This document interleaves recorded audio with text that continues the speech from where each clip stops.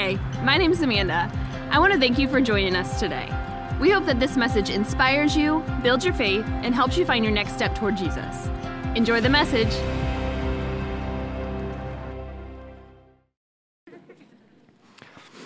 This is Matthew chapter 11. We're going to begin in verse 27.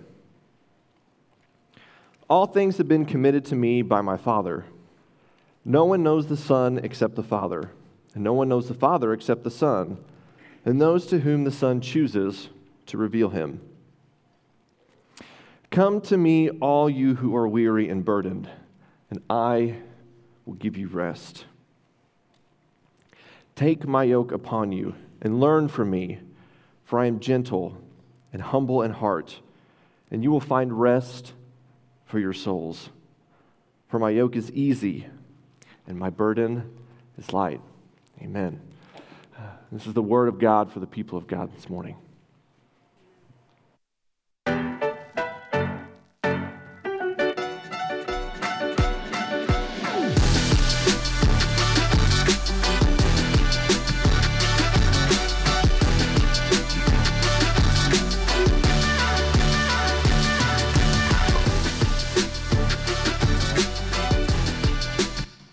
That's rather festive, isn't it?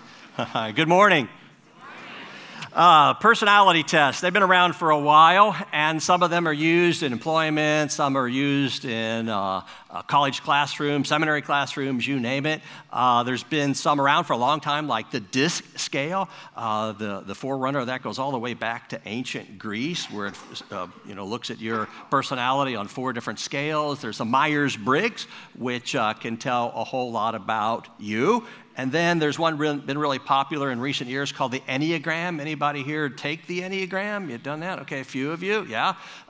If you know anything about it, I'm a 1, which may explain a lot, okay? And you have a number associated with you. It's kind of fun to talk about those things. It gets people real animated and, engaged in conversation. And I've thought sometimes about those personality tests. What if Jesus took one? What would it show? What would it show about the Lord Jesus?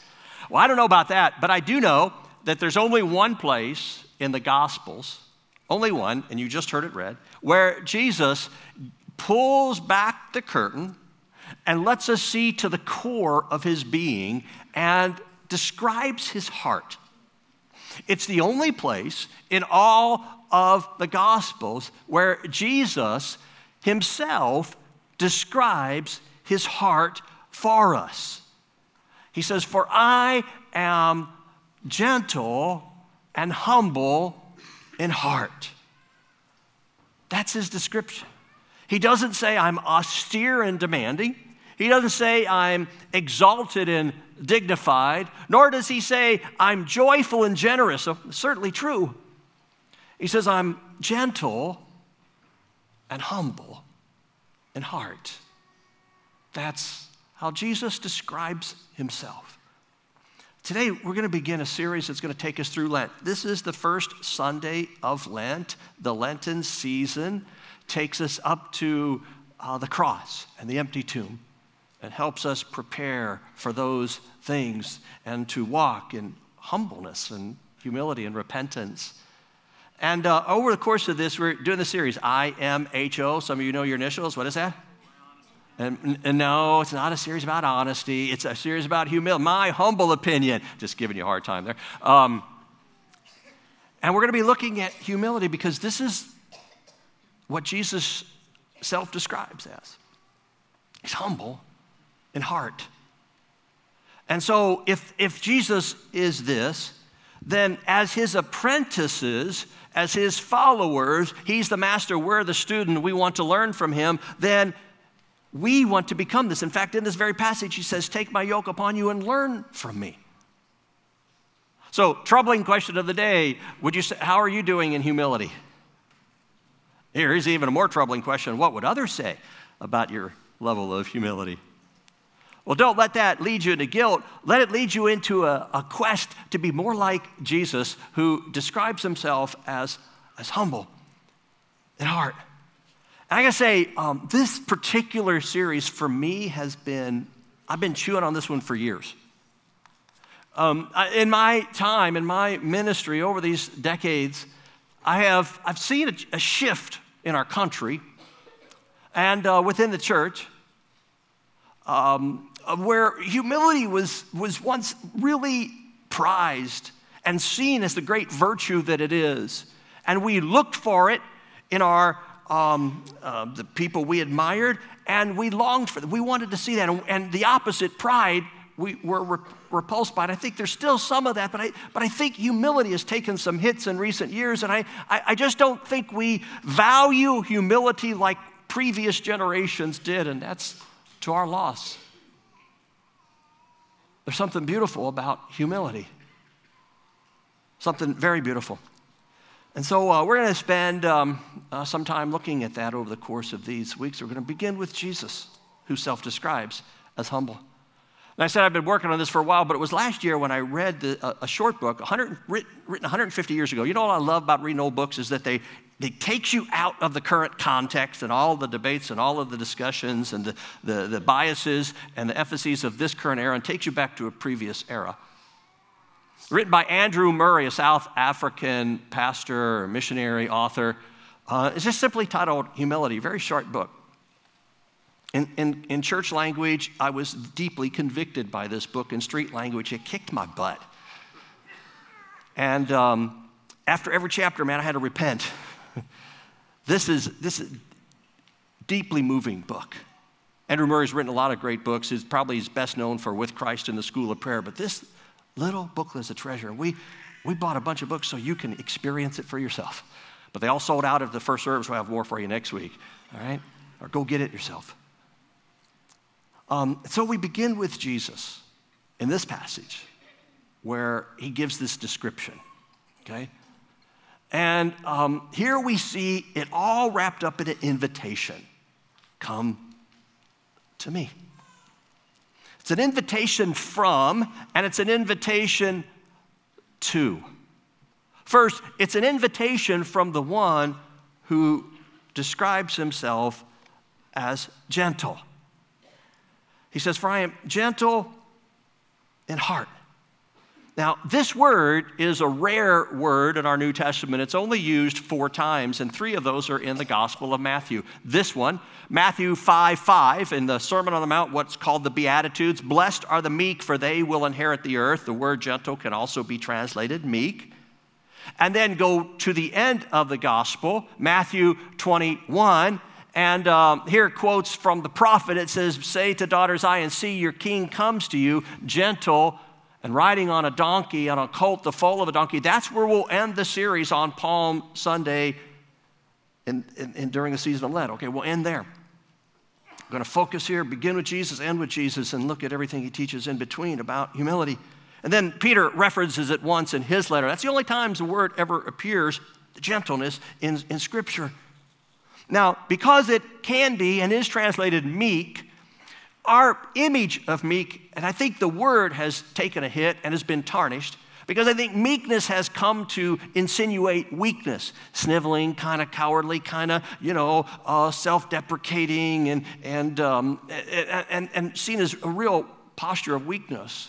When actually, the word means power under control. Think horse, not mouse. In fact, a horse, very powerful animal, but it has the bit in its mouth, and it's under complete control. It goes wherever the owner wants it to go. That's gentleness. There's lots of power there, but it's restrained, and it's held back. Jesus was gentle. Now, how much of a contrast of all of the examples, of all of the venues where we see leaders today, whether it's in the field of education or work or government or sports or the church. Jesus wasn't harsh, nor was he reactionary. And he wasn't selfish or in it for himself. He wasn't narcissistic. He wasn't manipulative. He wasn't easily exasperated or angry. In fact, I love this. One author I read said, Jesus is the most understanding person in all of the universe. Listen to this beautiful description of the Messiah who was yet to come in Isaiah. It says, he will not shout or cry out or raise his voice in the streets. A bruised reed he will not break, and a smoldering wick he will not snuff out. In faithfulness he will bring forth justice. So there you see this beautiful description of Jesus, the most understanding person in the universe. And Jesus said, when you see me, you see the Father. When you picture God, what do you picture? The pointed finger? A lot of people do. Maybe because of their background or their own guilt or shame. Or do you see this? Now, how do you issue the words, come to me? Like this? Or like this? Open-armed. Invitation. Come. Come to me. And it's just that's a gentleness. You heard me reference the outpouring of the Spirit at Asbury University last week, and I've been so intrigued by this, and I've spoken to a number of people. Several folks from our church have gone, and others I know have talked, and I always had to explain it, tell me about it, and everybody who's gone and was part of it just said, there was just a sweet spirit in the room. That came around that word sweet, I think, which is probably what people would substitute for gentle. It's just a sweet, sweet spirit in the room. Now, don't let that make you think that Jesus is somehow weak. He doesn't say that he's mushy and frothy of heart either. In fact, just before this, in the verses just before this section, he issues woes upon the 3 cities where he did 90% of his miracles. You know that in the miracle triangle? The cities of Chorazin, Bethsaida, and Capernaum. Jesus performed 90% of his miracles there, and yet people rejected him. And he issues woes. He says, woe to you, Chorazin, woe to you, Bethsaida, for if the miracles were performed in you had been performed in Tyre and Sidon, they would have repented long ago. He says, I tell you, it'll be more bearable for Tyre and Sidon on the day of judgment than for you. And you, Capernaum, that was his home base. He said, you'll be lifted to the heavens? No, you'll go down to Hades. For if the miracles were performed in you had been performed in Sodom, it would have remained to this day. But I tell you that it will be more bearable for Sodom on the day of judgment than for you. So don't get this that somehow Jesus is mushy, but he's gentle. I think he spoke those words with agony in his heart, a tear in his eye. He's the Lamb of God who takes away the sins of the world. And what? He's the Lion of the tribe of Judah. So we sang that today, right? He's the Lion and the Lamb. All of that is true. He's gentle, and then he says he's humble in heart. Now, over the course of the next few weeks, we're going to look at several definitions for humble, all right? Because it's such a rich virtue that you can come at it from different angles. Now, at its very base, it means humus. It's where we get our word humus. It's soil, it's dirt. It's being close to the dirt. It's being lowly, okay? But going to Andrew Murray in his book, this is his definition. The simple consent of the creature to let God be all. And he says it really has to do with surrender. And surrendering to God and letting God indeed be all and all. And isn't that what Jesus was saying in the verse right before he issues this invitation? He says, all things have been committed to me by my Father. In other words, he recognizes that everything he has to say and do comes not from him, but from the Father. And he says this over and over again in the Gospel of John. Listen to this. I'm going to read several excerpts. In John 5:19, he says, truly I tell you, the Son of God can do nothing by himself. He can only do what he sees the Father doing. And so he can only do what he sees the Father doing. And then later in that same chapter, he says, by myself, I can do nothing. I judge only as I hear, and my judgment is just, for I seek not to please myself, but the one who sent me. In John 6, he says, for I've come down from heaven not to do my will, but the one who sent me. John 7, I am not here on my own. John 8, I do nothing on my own. He said, later in John 8, I have not come on my own, but he sent me. Later in the chapter, I am not seeking glory for myself. And then John 14, the words I say to you are not just my own. On and on and on. Jesus is clearly saying that everything I've been given, everything I'm speaking to you, all of the teaching, all of the miracles, all comes from the Father. He was utterly dependent upon the Father and claimed that everything that he had came from the Father. Again, quoting Andrew Murray, the root of all virtue and grace, of all faith and acceptable worship, is that we know we have nothing but what we receive. Now, friends, that flies right in the face of the American notion of the self-made person.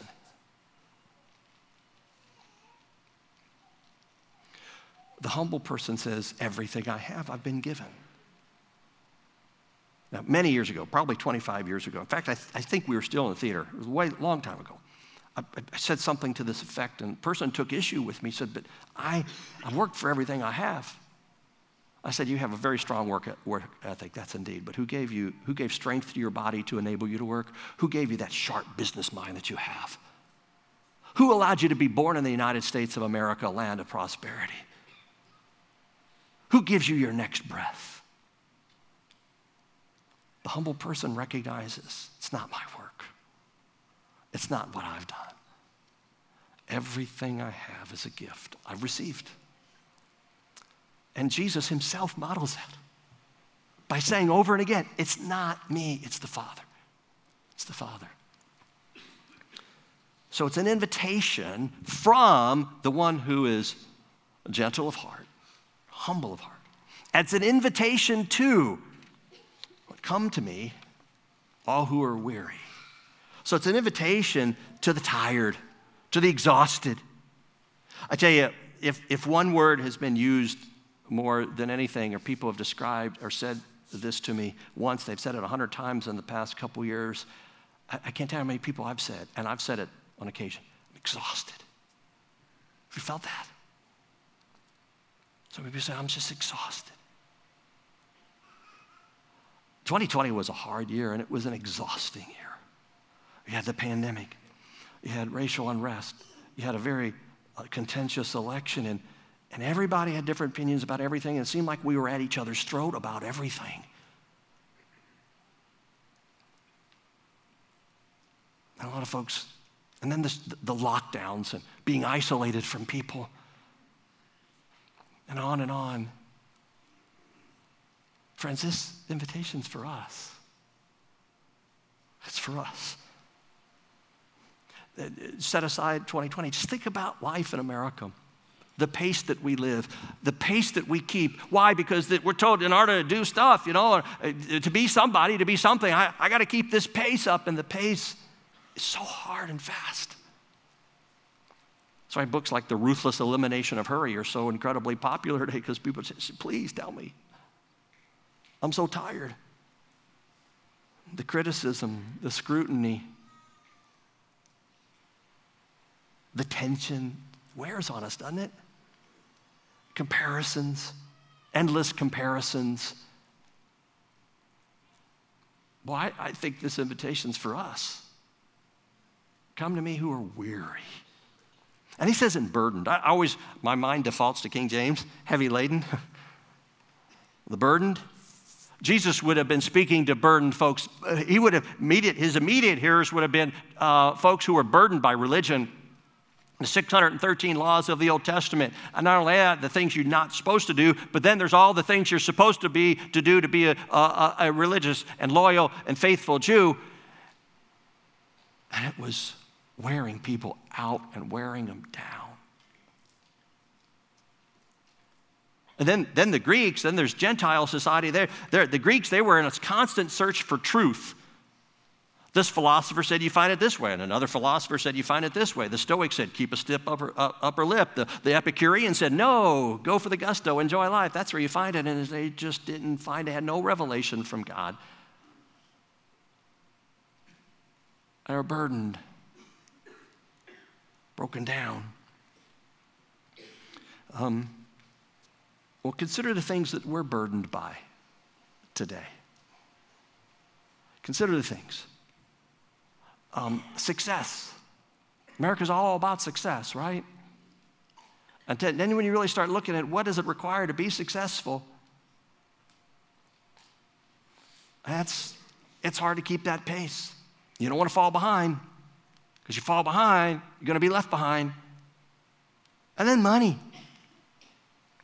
We have a lot of affluence, and money is a big thing that a lot of people search after. When's the last time you heard someone say, man, I have enough money, I'm just going to go fishing? Huh? No. Constantly driven for more and more. I thought some fascinating research done a few years ago interviewed people at different financial levels, And once you get out of poverty, which is incredibly draining, once you get out of poverty, where do you think you find the lowest levels of contentment? You would think that a person, the more money they make, the more content they'll be. Actually, no. That the most discontented people in America are millionaires. Because they're wanting more. It's never enough. And more. Or maybe it's popularity. Living for the approval of others. Good luck with that. Or maybe it's the endless pursuit of beauty.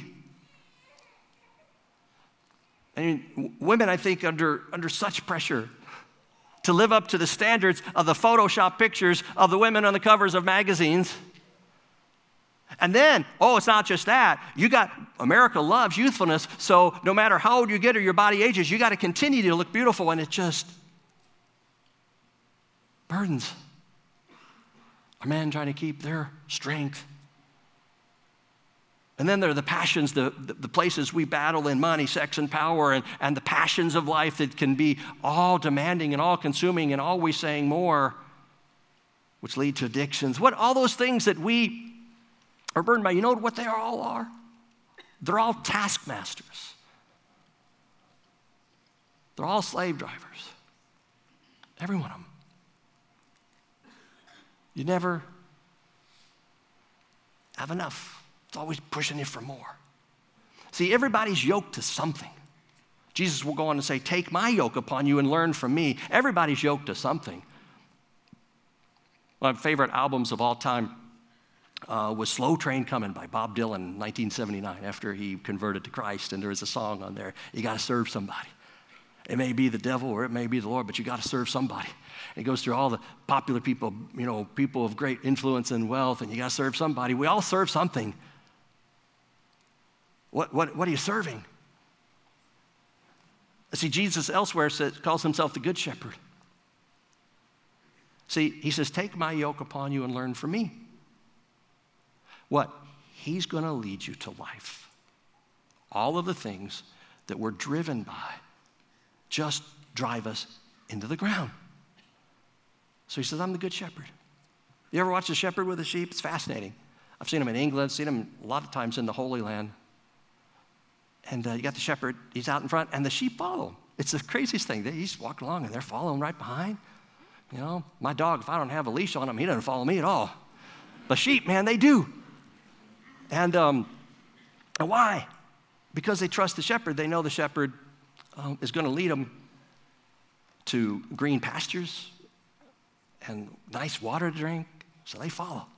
A friend of mine was over in Israel once, and he's with an Israeli, and they were looking around. He saw this. He said he saw some sheep, and there was a guy behind him driving them with a stick and kind of hitting them, and you could tell the sheep were anxious and fidgety and trying to dart to and fro. And he said, whoa. He said, I've never seen that from a shepherd. And the guy from Israel looked and goes, oh, that's not the shepherd. That's the butcher.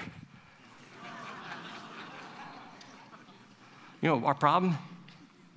We're driven by a lot of butchers, and they're just taken from us. Success, money, popularity, go on and on. But there's one who says, take my yoke upon you and learn from me, and I'll give you rest. he invites us to follow his leadership. That's what a yoke was. Yoke is an agricultural term. It was something that farmers would use with their cattle, with their oxen. It was a wooden instrument. A collar that would go on the shoulder, and they would hook two animals together so they could pull the farm implement. And maybe as a carpenter, Jesus made some yokes, and he said, my yoke fits you really well. It's not going to rub blisters and scars on you. It's going to fit you just the way it should.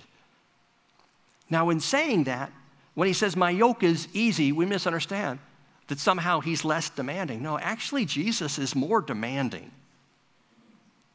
He says once, he goes, whoever wants to be my disciple must deny themselves and pick up their cross and follow me. To follow Jesus means that you will have to say no to yourself and no to what you want, no to your wishes, and yes to his. There are some ways that we can please ourselves and please Christ. There's other ways that we can only please Christ by denying ourselves. And then he says, follow me, pick up your cross, and die. The only reason you pick up a cross is to go to your death. All of Jesus' original apostles were martyred for their death, except John, who died in exile on an island. Every one of them. But see, it wasn't that Jesus was less demanding or asked less of them. He was just a better leader. He loved them.